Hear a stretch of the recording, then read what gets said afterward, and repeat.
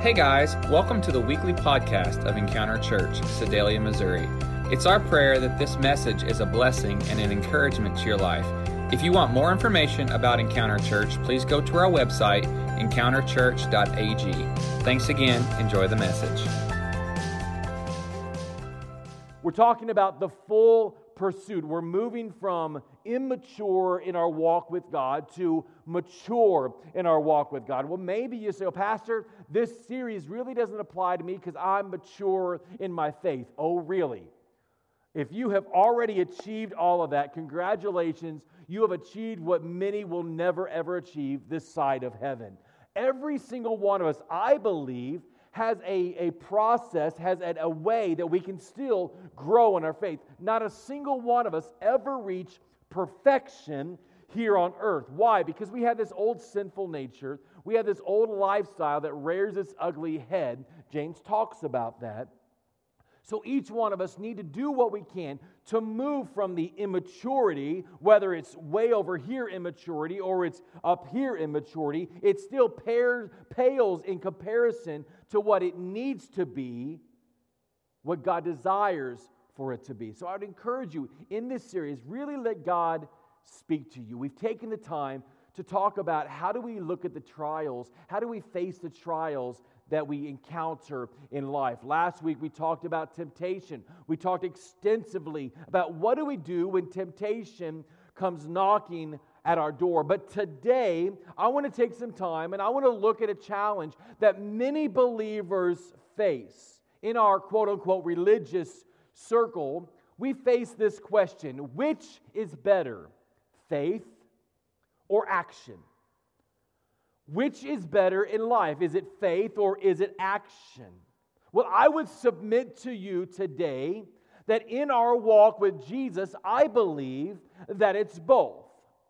If all we have is faith, but we fail to allow it to translate into action, according to the book of James, we are simply wasting our time. But if we are busy beavers, we are doing good and always looking for something good to do, but we're missing the heart connection with Jesus, well, then there's a true void of a real relationship with Jesus Christ. In fact, the Bible says in James chapter 2, verse 14, "What good is it, dear brothers and sisters, if you say you have faith, but you don't show it by your actions?" Let me say that again. What good is it if you say that you have faith, but you don't show it by your action? Can that kind of faith save anyone? Now, let me clarify just for a moment. Don't misunderstand what the Bible is saying. We are not saved by works. In fact, Ephesians chapter 2, verse 8 says this: God saved you by His grace when you believed. God saved you by His grace when you believed. And you can't take credit for this. It is a gift from God.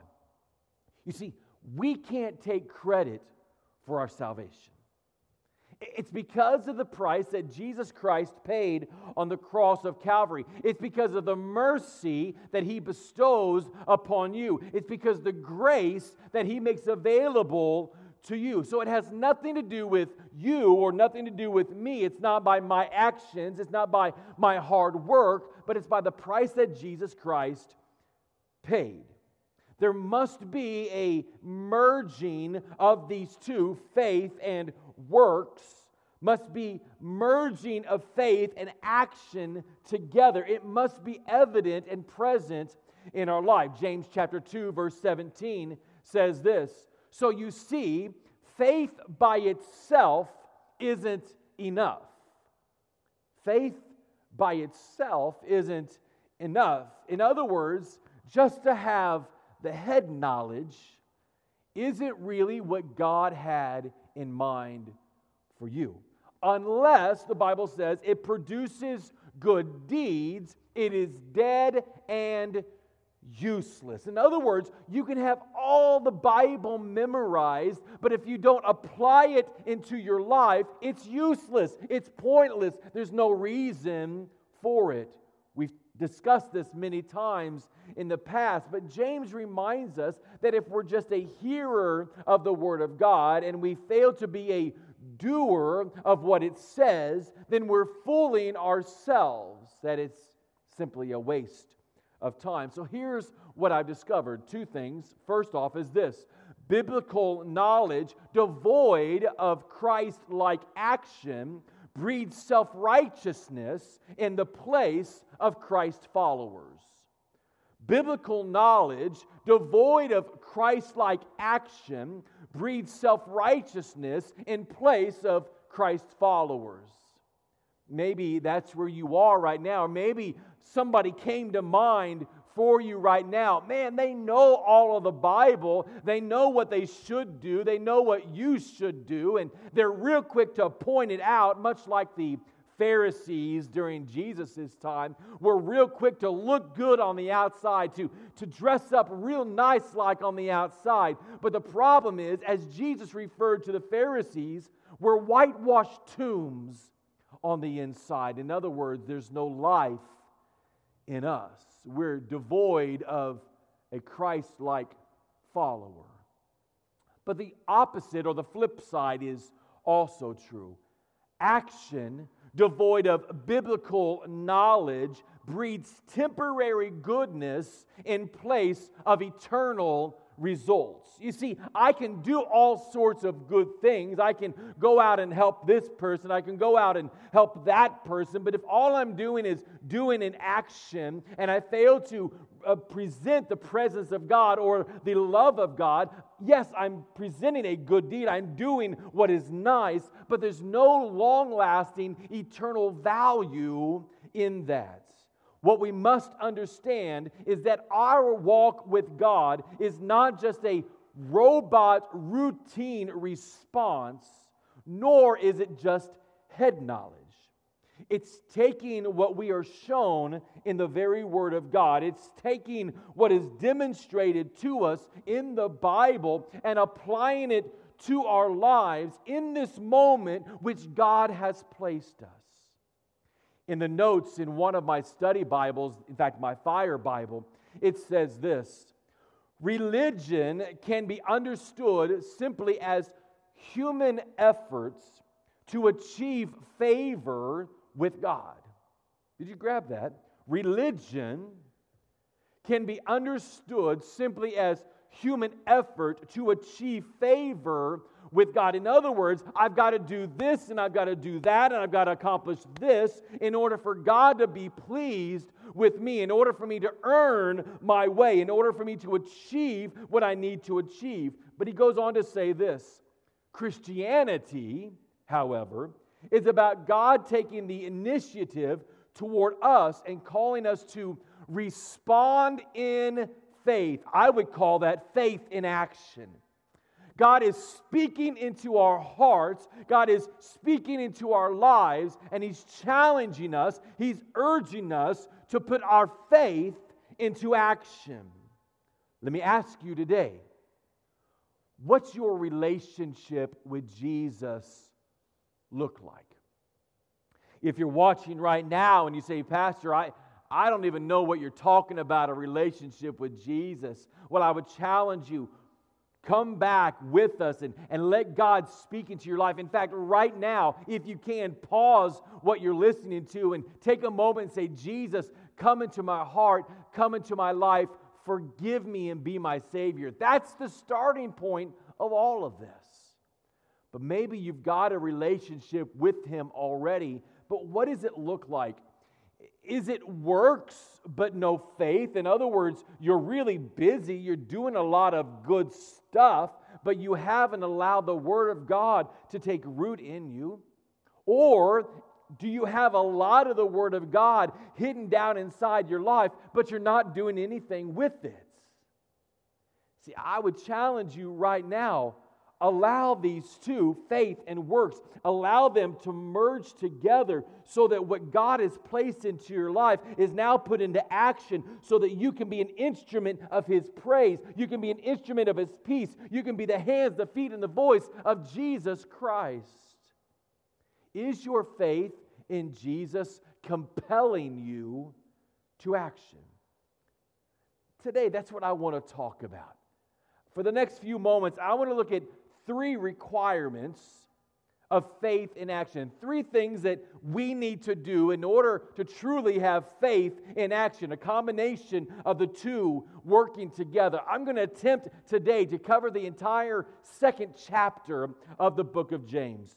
Requirement number 1 is this: it begins with love. Faith in action begins with love. How can I say that? Because, as I've said numerous times, God is love. And if God is present inside of you, you can't help but allow that love to come out. In fact, James says in verse 8, he says, yes, it's really good that you love your neighbor, that you're following that command. But if you love these people, but you hate these people over here, or maybe you love these people, but you just don't like these people over here, you are no better off than the person that breaks every single command. Wow. That's tough, isn't it? He said there's not it's a little bit here. No, it's all or nothing. Either you're following or you're not. Either you're connecting or you're not. Either you're doing what you're supposed to do or not. Either you're believing in what God has or you're not. What's it going to be for you today? But in this idea of loving others, I began to think about that, and I realized in order to love others as I love myself, the first thing that I've got to discover is, do I love myself? And I know that's a strange question to ask, but do you love yourself? For some of you, that's somewhat difficult. It's hard to wrap yourself around, but I want you to know that until you come to that place of really loving yourself, it's difficult to love people the way that God desires for you to love them. Now, I'm not saying that you've got to place yourself on a really high pedestal and think you're all that and believe that the world circulates around you, because it doesn't. What I'm saying is we've got to see the value that God has placed inside of us. God created you, me and you and every one of us, unique and special. He paid the ultimate price for us. I love what the psalmist David said in Psalm 139. He says, Lord, I praise you, for I am fearfully and wonderfully made. I want you to think about that. You are fearfully and wonderfully made. You are complex in your creation. God took the time to figure out what is it going to take for your hand to respond when you tell your fingers to move. God knows what it takes for your mouth to know how to open, for your throat to know how to swallow, for your body to know how to digest, for your blood to know how to circulate. God has got all of these things figured out. You are fearfully and wonderfully made. David goes on to say this: wonderful are your works. My soul knows it. Oh, it's very well. My soul knows it very well. God crafted you carefully with precision. And if He takes the time to make you unique, that must mean that you are special in His sight. Now listen carefully. You have value. Look at the person sitting on the couch next to you. Tell them, you have value. That's what we need to grab a hold of today. The first thing is this: you must see value in yourself. If you want to begin with love, if you want to love your neighbor as yourself, you must see value in you. It begins by looking at self. God, what is it in me? God, what do you value in me? James takes the time to point out the importance of seeing value in everyone, but he begins with self. And I believe that God sees great value in each and every one of us. You may not see it, but it's there. And if you see the value that God has placed in you, suddenly, I believe, you become a greater asset to the kingdom of God. How can I make such a statement? Because when we see value in self, suddenly we become more motivated. We become more determined.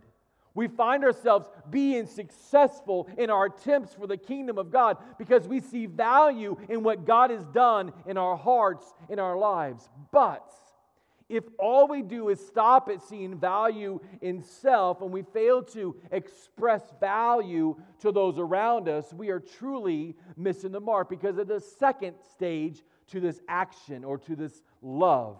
It's this: see value in others. You must see value in yourself, but you also must see value in others. Look what James says in verse 8 and 9. Yes, indeed, it is good when you obey the royal law as found in the Scriptures. Love your neighbor as yourself. But if you favor some people over others, you are committing a sin. Would you read that portion with me? But if you favor some people over others, you are committing a sin. You are guilty of breaking the law. He goes on to say, even if you keep every other law possible, if you fail to love everyone, you are as guilty as the person that breaks all of them. James states that Jesus is not impressed with social status. Jesus wasn't impressed with the riches. In fact, the poor widow woman, they gave her last mite, Jesus said, is greater than the richest Pharisee who is boasting about all the monies that he gave. Furthermore, Jesus saw the potential in the lives of sinners. With Simon Peter, the fisherman, he saw a rock. In Matthew, the tax collector, he saw a faithful disciple that one day would write one of our 4 Gospels. The disciples were amazed when Jesus took the time to speak to the Samaritan woman at the well. But in her, Jesus saw an instrument for sharing His good news. We need to see the potential that God sees not only in us, but in those around us. Who is that person right now that God is laying on your heart? Who is that individual? Maybe you work with them. Maybe it's your neighbor. Maybe it's that clerk at break time, or maybe it's even somebody in your house that you haven't really taken the time to invest in. You haven't taken the time to really see value in them. But right now, God is placing them on your heart. I want you to pause this, and I want you to write their name down, because you're going to need to come back to that. You're going to need to spend some time praying, Lord, what would you have me to do? God, how can I make a difference in so-and-so's life? James chapter 2, verse 14. It reminds us that our faith must be put into action. It says, what good is it, dear brothers and sisters, if we say that we have faith but don't show it by our actions? What good is it if we say that we have faith? You walk into the workplace on Monday and everybody knows that you went to church, or right now that you watch church online. Everybody knows that you claim to be a Christian. Maybe they even see a Bible on your desk, or maybe during break time you're sitting back with your Bible app and you're reading the Bible, and they know that you confess or profess to be a Christian. But they have not yet seen the action. They have not yet seen your faith put into action. What needs to change in your life? See, when you see others through the eyes of God, suddenly it becomes more clear how much we should love them.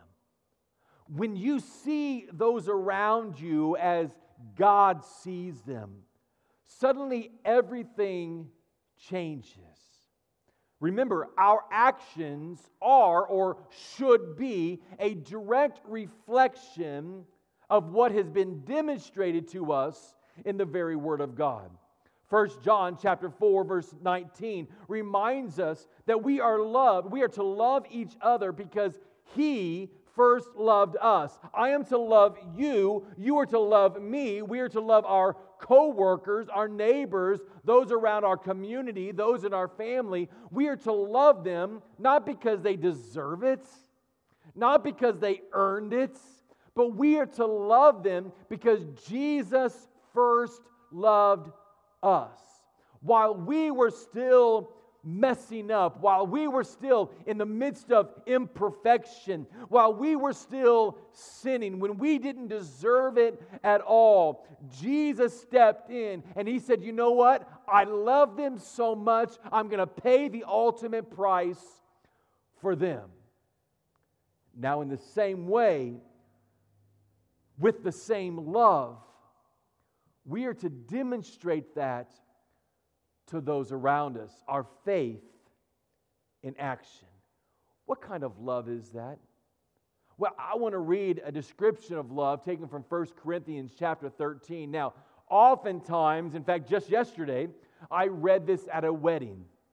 But I want to read it to you today because I believe that it is applicable not only to a wedding situation or a wedding environment, but I believe that it's applicable to our lives today, because unless we can truly grab a hold of what real love is, it's going to be difficult to demonstrate that to the world around us. Why? Because we throw the word love out there to everything. I love bonfires. I love McRibs. I love T-bone. I love my wife. I love God. Are all of those on the same level of love? I hope not. Well, look at what love really means. Love is patience and kind. Love is not jealous or boastful or proud or rude. It does not demand its own way. It is not irritable. It keeps no record of being wronged. It does not rejoice about injustice, but rejoices whenever the truth wins out. Love never gives up, never loses faith, is always hopeful, and endures through every circumstance. It goes on to the end of the chapter to say this: love never fails. I want you to know that if we're going to put our faith into action, it starts with love. That's the very onset of it all. Finding value in yourself, finding value in those around you. I challenge you, let that be the launching pad of faith in action for you today. The second requirement is this: don't be selfish. Don't be selfish. Man, that is so counter what our world says. Our world says, look out for yourself. What's in it for me? But Philippians chapter 2, verse 4 says this: don't look out only for your own interest, but take an interest in others too.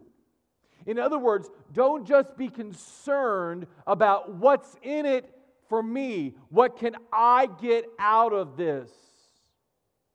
We need to begin to look at the overall effect of the situation, not only on ourselves, but on those around us.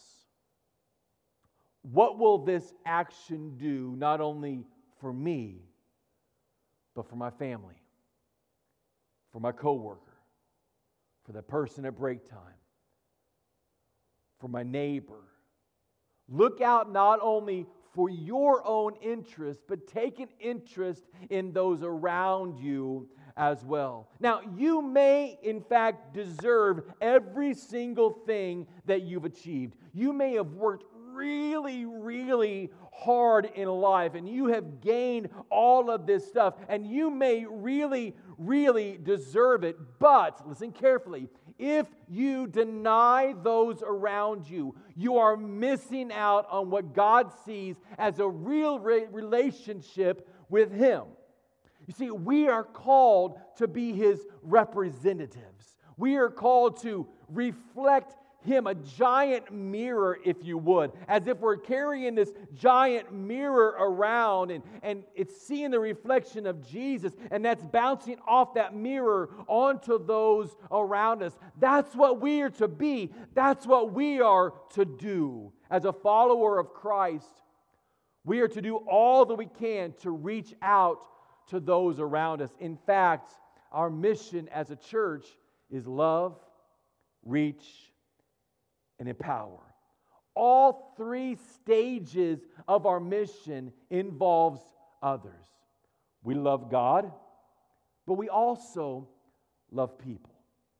Jesus told us the greatest commandment, love God with all your heart, soul, mind, and strength. Love your neighbor as yourself. That's what James is talking about here. We've got to learn to love beyond ourselves and love those around us. We've got to reach them. Yes, we reach up to God and we do that work on the inside of our lives, but we've also got to reach beyond ourselves. We just read it in Philippians. Don't just be consumed with our own interests, but look to those around us. Reach out to them.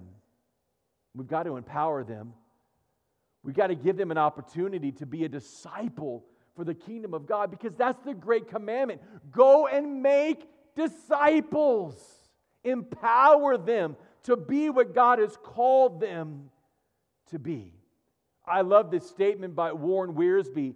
He says, the way we behave toward people indicates what we really believe about God. Wow, if nothing else has slapped you upside the head during this message today, that statement will certainly do it. The way we behave toward people. So let me ask you, are you kind? Are you loving? Are you a jerk? How do you respond to people? You see, that is going to reflect what you actually believe about God. Why? Because you are a direct reflection of Jesus Christ. How are you responding to those around you? I know that's a tough statement, but it's so true. How we treat people is a reflection of what we believe about God. The next thing we got to do is we've got to invest in the lives of others. If we're not being selfish, we've got to learn to invest in those around us. Matthew 20, verse 26 says, whoever wants to become great among you must be your servant. There's a very important word in there that really helps to explain this process. It's the word become. If we want to become great in the kingdom of God, we must learn to be a servant of those around us. That word become shares with me and shares with you that it's simply not natural to be a servant. We all want to be on top. We all want to rise to the occasion. We all want to be the one that the world circles around. But Jesus said, come on now. If you're going to be great, if you want to be great, you've got to learn to be a servant. You've got to have a servant's heart. You've got to invest in the lives of others, but you've also got to give yourself for others. You've got to learn to sacrifice, to be sacrificial in action. That's what Jesus demonstrated. No greater love has anyone than this, that he's willing to lay down his life for his friends. That's sacrifice. As a Christian, we are to take the very nature of Jesus Christ himself over and over, time and time again. He was willing to sacrifice himself. Now it's our opportunity. Now it's our time. Step out. Invest in those around you. Give of yourself for the betterment of someone else. Requirement number 3. Put your faith into action. Put your faith into action. Let me remind you where we've been. It begins with love. All of it starts with love. That's the very foundation. You see value in yourself. You see value in others. But you can't be selfish. You've got to learn to invest in those around you. You've got to learn to give of yourselves. And here we are. Now is the time for action. Now is the time to implement it all. Put your faith into action. Verse 17. So you see, faith by itself isn't enough unless it produces good deeds. It is dead and useless. Faith by itself, just having all of this head knowledge, isn't gonna cut it. So, Pastor, you're telling me that just reading the Bible and coming to church isn't enough? That's exactly what I and the Bible are telling you. Your relationship with Jesus is more than just a one-time commitment. It's more than just a moment of gaining knowledge. I can grab all sorts of books out there, and I can grab a lot of knowledge. I can gain a lot of knowledge, but it's not going to do me much good until I put it into action. See, your walk with Jesus is more than just coming down an aisle and saying, Jesus, come into my heart, into my life. It's more than just a routine of reading Scripture every day. It's a lifestyle change. It's a lifestyle change. It's saying, Lord, I want to be who you've called me to be. The moment of salvation, that's the starting point. That's breaking through that beginning line and saying, man, I'm on a new journey now. We must put it into action. Look what James says, verse 18 through 22. Now, some may argue, and maybe this is you right now, maybe you're arguing this statement. Some people have faith, others have good deeds. But James says, but I say, how can you show me your faith if you don't have good deeds? I will show you my faith by my good deeds. You say you have faith. You believe that there is one God. Good for you. Even the demons believe this, and they tremble in terror. How foolish. Can't you see that faith without good deeds is useless? Don't you remember that our ancestor Abraham was shown to be right with God by his action when he offered his son Isaac on the altar? You see, his faith and his actions worked together.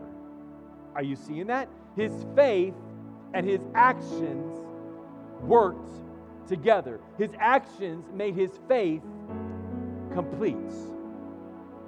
It is time for the church to cease to just attend church. It's time for the body of believers to cease to just invade a building.